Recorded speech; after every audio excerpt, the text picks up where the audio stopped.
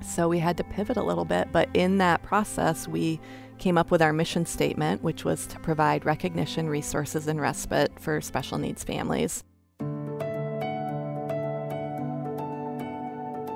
You're listening to God Hears Her, a podcast for women where we explore the stunning truth that God hears you, He sees you, and He loves you because you are His. Find out how these realities free you today on God Hears Her. Welcome to God Hears Her. I'm Elisa Morgan. And I'm Erin Atkins. How do you handle struggles in your life? Unfortunately, we can't avoid bad news or have great days every day. Jesus even told us that in our lives we would have troubles. Today's guest has faced a world of struggles, and it was all at the same time. Jess Ronne is a strong woman who's handled life's toughest situations with grit and determination. Join us today as we ask about Jess' story during this conversation on God Hears Her. My story really began in 2004 Okay. when I went to what I thought was a routine ultrasound appointment for my second child and was told at that appointment that the baby had experienced a stroke in utero and there was no hope. Oh my gosh. How far along were you? 20 weeks. 20 weeks. Wow. It was suggested that we terminate that pregnancy, and in the doctor's words, you're young and healthy, you won't have any problems getting pregnant. My husband and I did not feel at peace about termination and just decided to put the baby in the Lord's hands and trust that His will would be done. I carried that baby almost to term, 4 of the loneliest months as a mother, like expecting every day for this baby to die because that's what all the specialists said, but yet feeling the kicks, feeling the life, and just holding my breath constantly. When is this going to be over, Lord? And it wasn't ever over. They finally scheduled a C-section on August 12, 2004, and cut me from one side of my belly to the other because his head was the size of a 2-year-old's at birth. It was so full of fluid. How far along were you? How many weeks then? 38. He just would not let go. And this is kind of the story of his life. And he his name will not is let go, Lucas. And he came out screaming with life. And that was the day really my advocacy work began, although I didn't really know it at the time. And the day I became a forever parent caregiver. Wow. That's beautiful. So, and that's hard. Yes, it was very hard. Although people said, did you grieve when, you know, he had special needs. He was profoundly disabled. And I don't really think I was grieving when he was born. I was thrilled my baby was alive. I had been told he's going to die, he's going to die, he's going to die. Yeah. And then 2 weeks after being in NICU, they hand me this baby and they're like, good luck. And we go home with our baby with like no prediction of death anymore. Wow. And no instructions for life either. Not really. They didn't really know he wasn't supposed to live. Right. And we went home to difficulties. I mean, he was delayed in every aspect. He never slept. I mean, he didn't sleep till he was probably 5 years old. And just had a little bassinet right next to my bed because he had to be put to sleep on his back. And I basically had to watch him all night because if he could somehow turn himself onto his stomach, he could have potentially suffocated himself in the middle of the night. So I was just a mess for those first couple of years. So you have one older child, and then you have Lucas. Caleb was 2 and Lucas. And then the story progressed. A couple of years later, we had our daughter Mabel. When she was about 6 months old, my husband, Jason, started having all of these really odd symptoms. He was a personal trainer. He owned a gym, tennis professional, and he was losing weight like crazy, very disoriented, just brain fog, like could not get it together. And he kept going to specialists and they said, well, you have type 1 diabetes.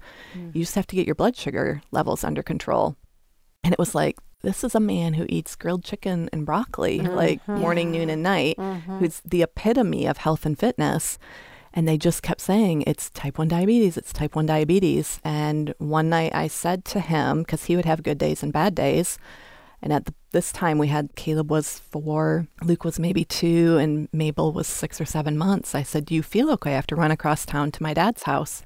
Yeah, I feel fine. And I pull into my dad's driveway and the phone rings and it's Jason Jess, call 911, and the phone went dead. Oh, no. Oh. So I run home frantic, not only about him, but about the 3 children I left in his care. Yeah. Well, he had had a seizure, but before he seized and passed out, he had enough sense to put a movie in for Caleb, put Lucas in his exerciser, and put baby Mabel in her bouncy seat. Oh, my goodness. And What a man. seized I know. until he passed out. Oh, so wow. I arrive home to ambulances and cop cars, and I'm running in like, what's going on? And they don't know, and he's laid out on a stretcher, and we end up at the local hospital.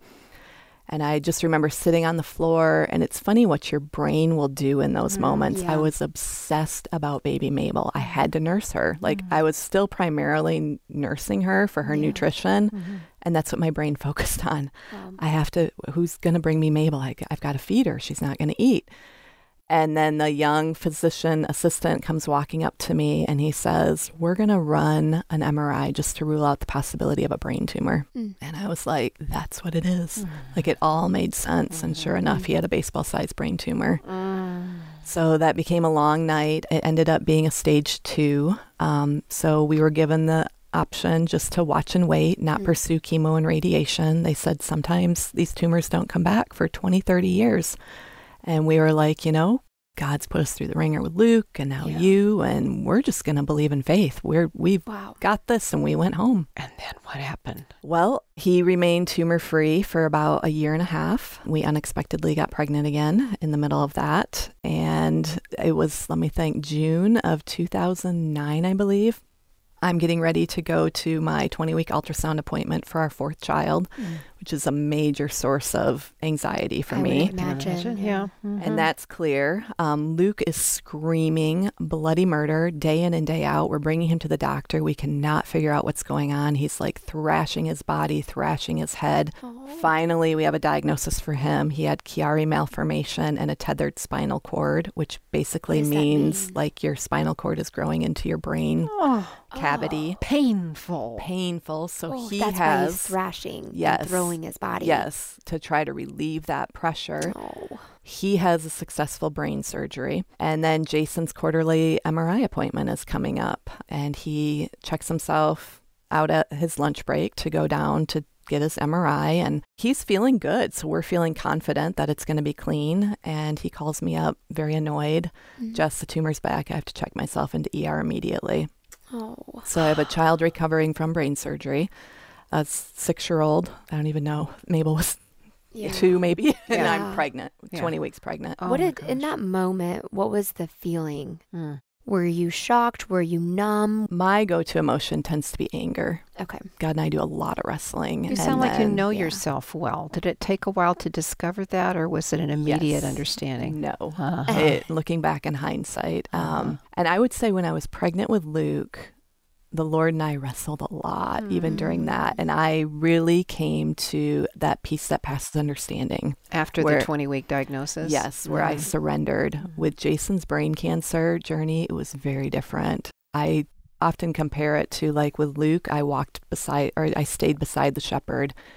With Jason, it was more like, forget this. Yeah. I am sick and tired of you running my life because you're not doing a very good job of it. And me running off and trying to control everything in my anger, and understanding anger is adrenaline. Yeah.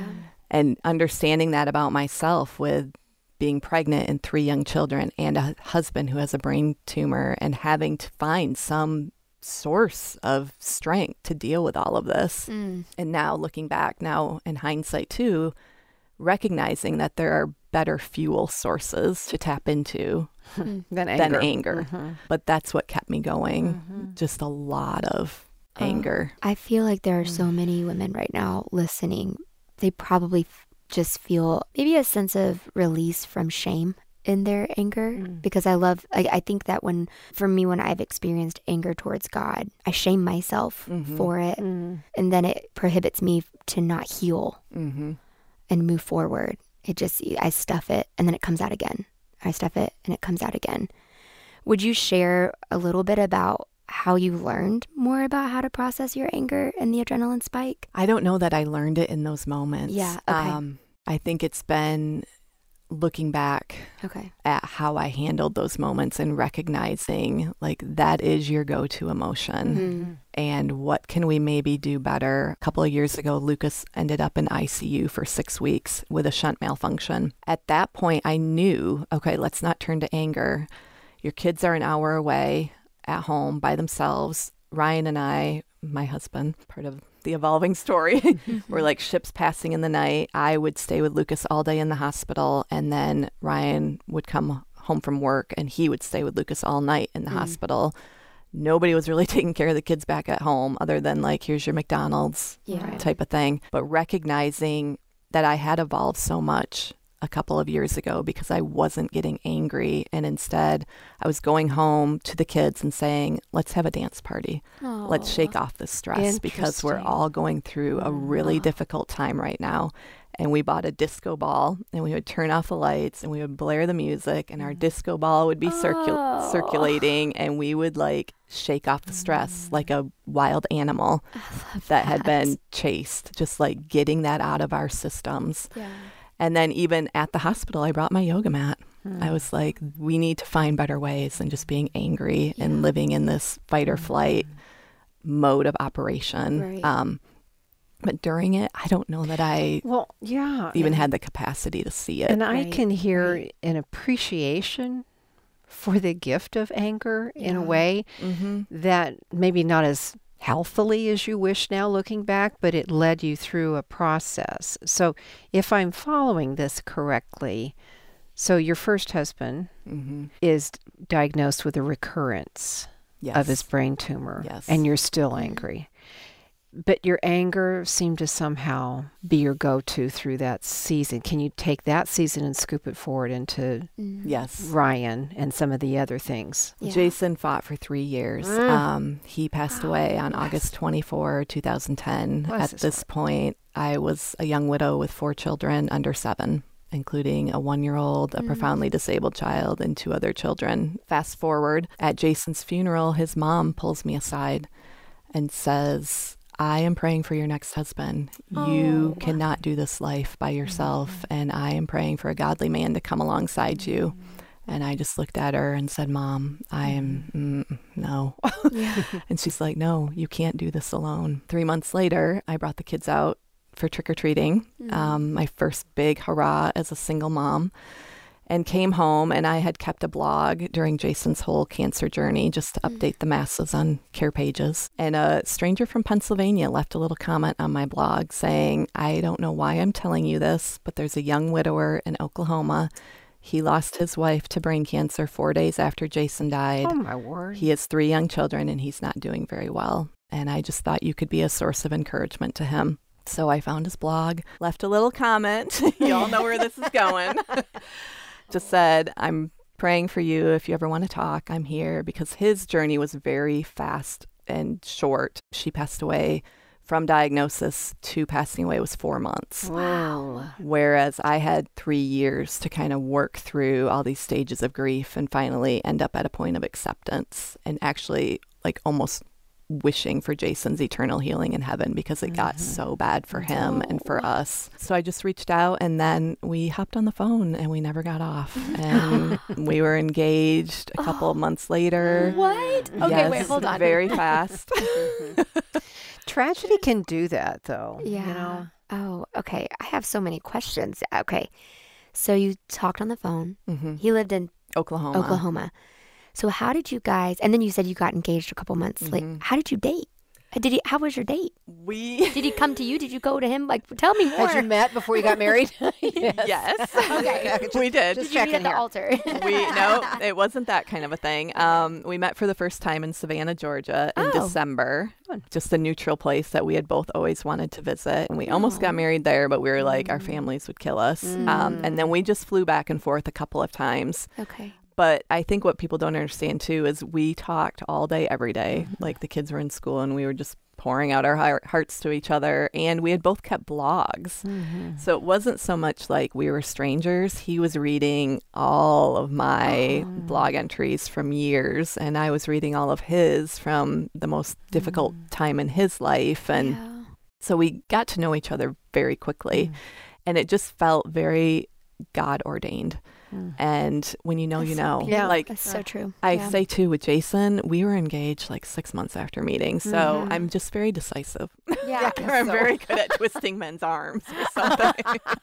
Getting them to walk me down the aisle or whatever. I think it's divine and divine intervention. And when you know, you know. And we were like, we have 7 kids and you live in Oklahoma and I live in Michigan. And what are we waiting for? Yeah. Exactly. Like, God was the foundation. But you have 8 kids now. We do. We had a baby together in 2015. Oh, my goodness. Wow. That's Yes. great. Congratulations. Yeah. So you have this amazing history. Tell us about how your son Lucas has become a vehicle through which you help him and others cope with long-term disabilities and the care needed. That's been a process too. I call myself a reluctant caregiver. Because Aren't all caregivers reluctant? yeah, I think some are more equipped than others. Okay. I'm not the mom that is going to sit beside you if you're sick and like hold your I hand see. all day. I'm like, here's your movie, here's your bucket. Let me know if you need anything. Here's your bucket. You're not Love a you nurse. dearly. Yeah. I would make a horrible nurse. Like I'm not that person. Yeah. So in these caregiving roles that the Lord has bequeathed upon me, I find it very interesting, caring for, I'm also the oldest of 12 children.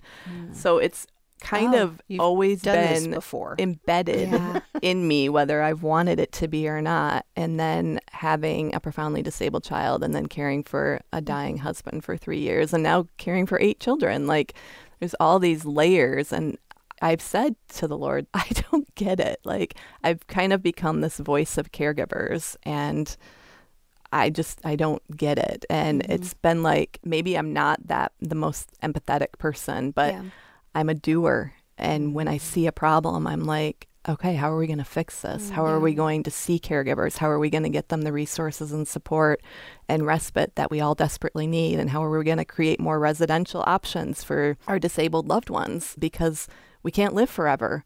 We're not going to live forever. So then what? The special needs population just keeps growing and growing. And I've come to own and recognize like that is your role. You see the problem and then you move forward and you try to fix it somehow. What do you think are the most common struggles in caregiving, and especially ones that you're trying to address?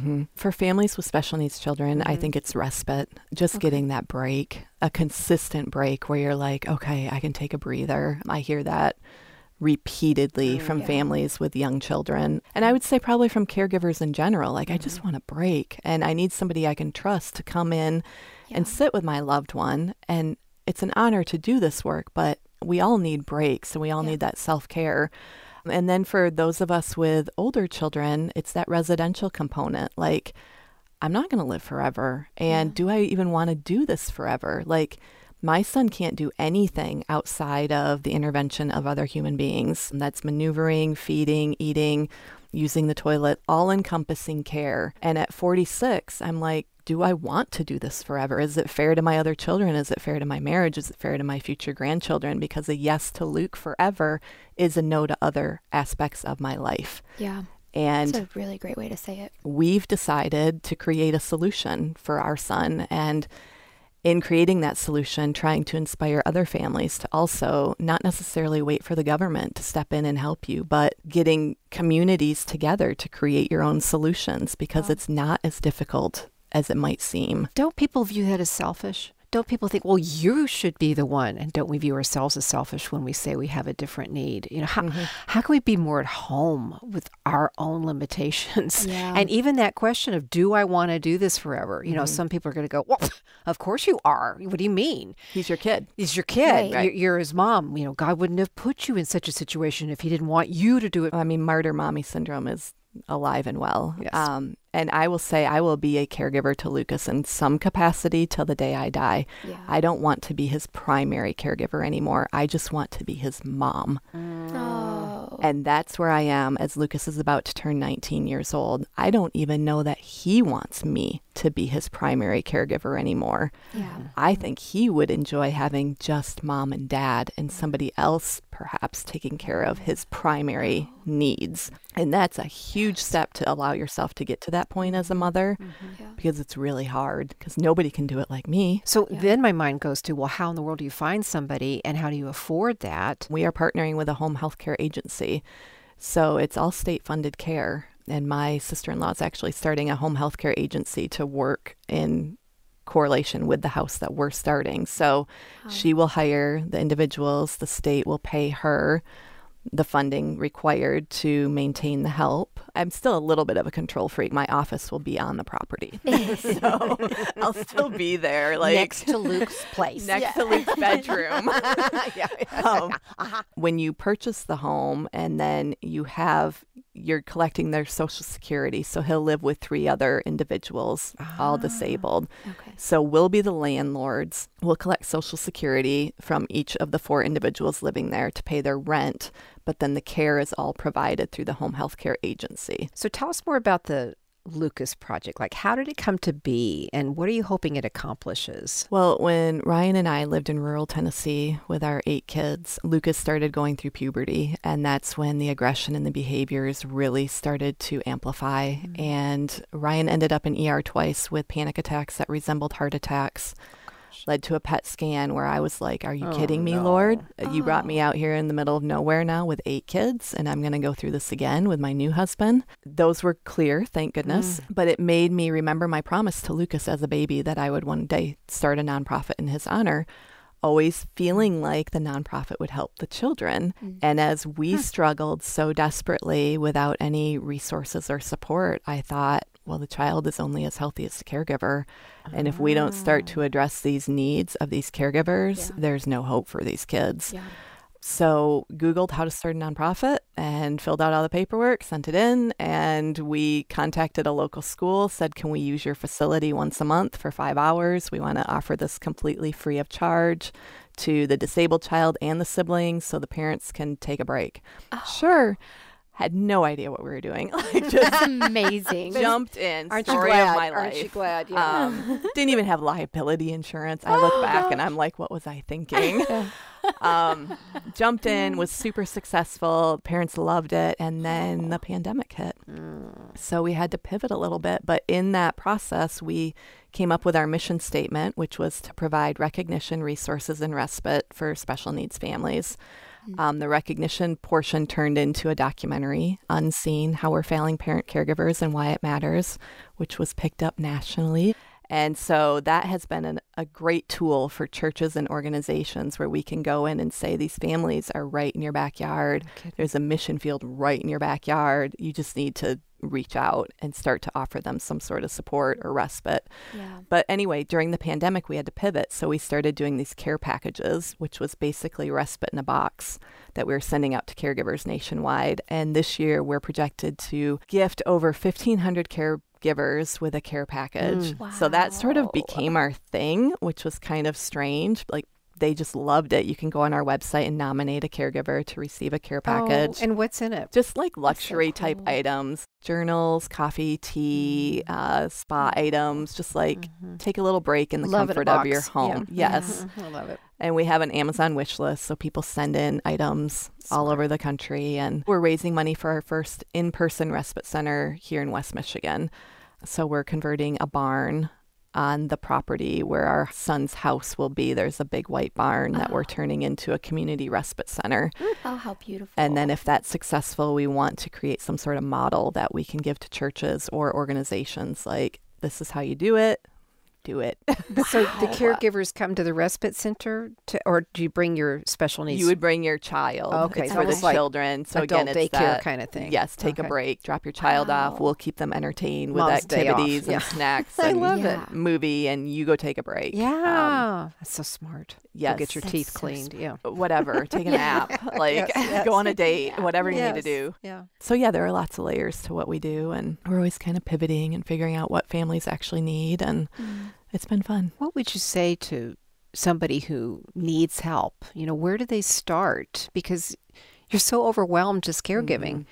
to think about trying to research. I mean, do they go to the Lucas Project and you give them some direction? What if they're not in a state that has help? I'd be happy to. The lucasproject.org, or I'd say start with your local community mental health organization. There are usually a lot of resources to tap into that people aren't aware of. Okay. Or reach out to your local church. Churches are getting better at this, and that's part of our future vision with the Lucas Project is the churches have the facilities, they have the congregations, the volunteers, and my message to the church is start providing some respite opportunities for these families because they're drowning. They're isolated. You don't see them because the world is not made for families like mine. Yeah. And so they just sit in their homes, exhausted, anxious, stressed. Nobody sees them, reaches out to them. And if you're not even comfortable providing that respite component, like set up some meals, like have the small groups bringing some meals over and just being inviting and welcoming to these families because we don't see community very often. Yeah. One thing I want to go backwards just a little bit. At what point did God woo you back into being in relationship with him and letting go of the anchor? I don't think there was a single breaking point. It was a continuous wrestling. Okay. I remember just wrestling a lot throughout that period and him sort of being like, I am God and you are not. So a constant surrender. And then starting to wrestle all over again. Did that make you angry, though? No, it didn't. And that's kind of been the resounding theme of my life, surrender.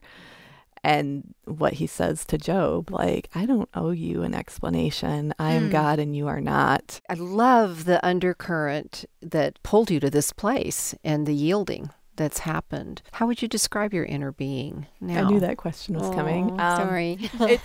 It's continuous. It's really like waves is how I would describe it. I mentioned earlier, we have 6 teenagers right now and blended and grief and all that comes with that package. When you are a stepmom, there's more on the line with how you respond in the presence that you bring. Oh, absolutely. Because of the grief and because of the complications and the complexity of blended families. Absolutely. Yes. Because they don't necessarily know that you're not going to go anywhere. Like my biological kids, I've always been there. Mom's here. She's always been here. But when my adopted kids, they lost a mom. She left. Not on her own accord, but still in their little minds, she left. She abandoned us. And that's just kind of the thought process, and they will have to work through that at some point in their grief, and that's their journey. But those rejection issues as new mom can run very deep. Yeah. What is the biggest thing that you've learned about yourself in experiencing grief? That I don't think it ever really ends. It just becomes different. I kind of thought I had a really good handle on it, even initially. Meeting a new man and the endorphins are, high and everything's romantic and fun. And now as my kids are graduating from high school and going off to college, I find all these secondary losses are really hard. Like, your dad would have been so proud of you. I wish he could see what you've become and how great you are, and it doesn't detract from my joy in my new life. Like, if I bring Jason back, then I lose 4 of my kids. I lose Ryan. So it's just this tension that you have to live with, and I think it's just part of being a human being. It's just there. Like, we can't make it better, and it's why I think our hearts yearn for eternity. We weren't necessarily made for this world. Like, we were made for something better. And I guess I've never lost my faith that it will all be made right and whole again someday.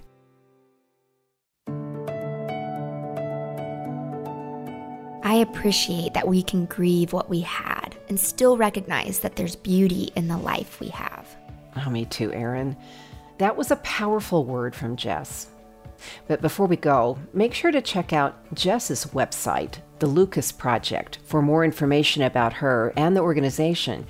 You can find the link for that and our blog at godhearsher.org. That's godhearsher.org. Thanks for joining us, and don't forget, God hears you, He sees you, and He loves you because you are His. Today's episode was engineered by Ann Stevens and produced by Jade Gussman and Mary Jo Clark. We also want to thank our listeners in Australia and New Zealand for all of their help and support. Thanks, everyone. God Hears Her is a production of Our Daily Bread Ministries.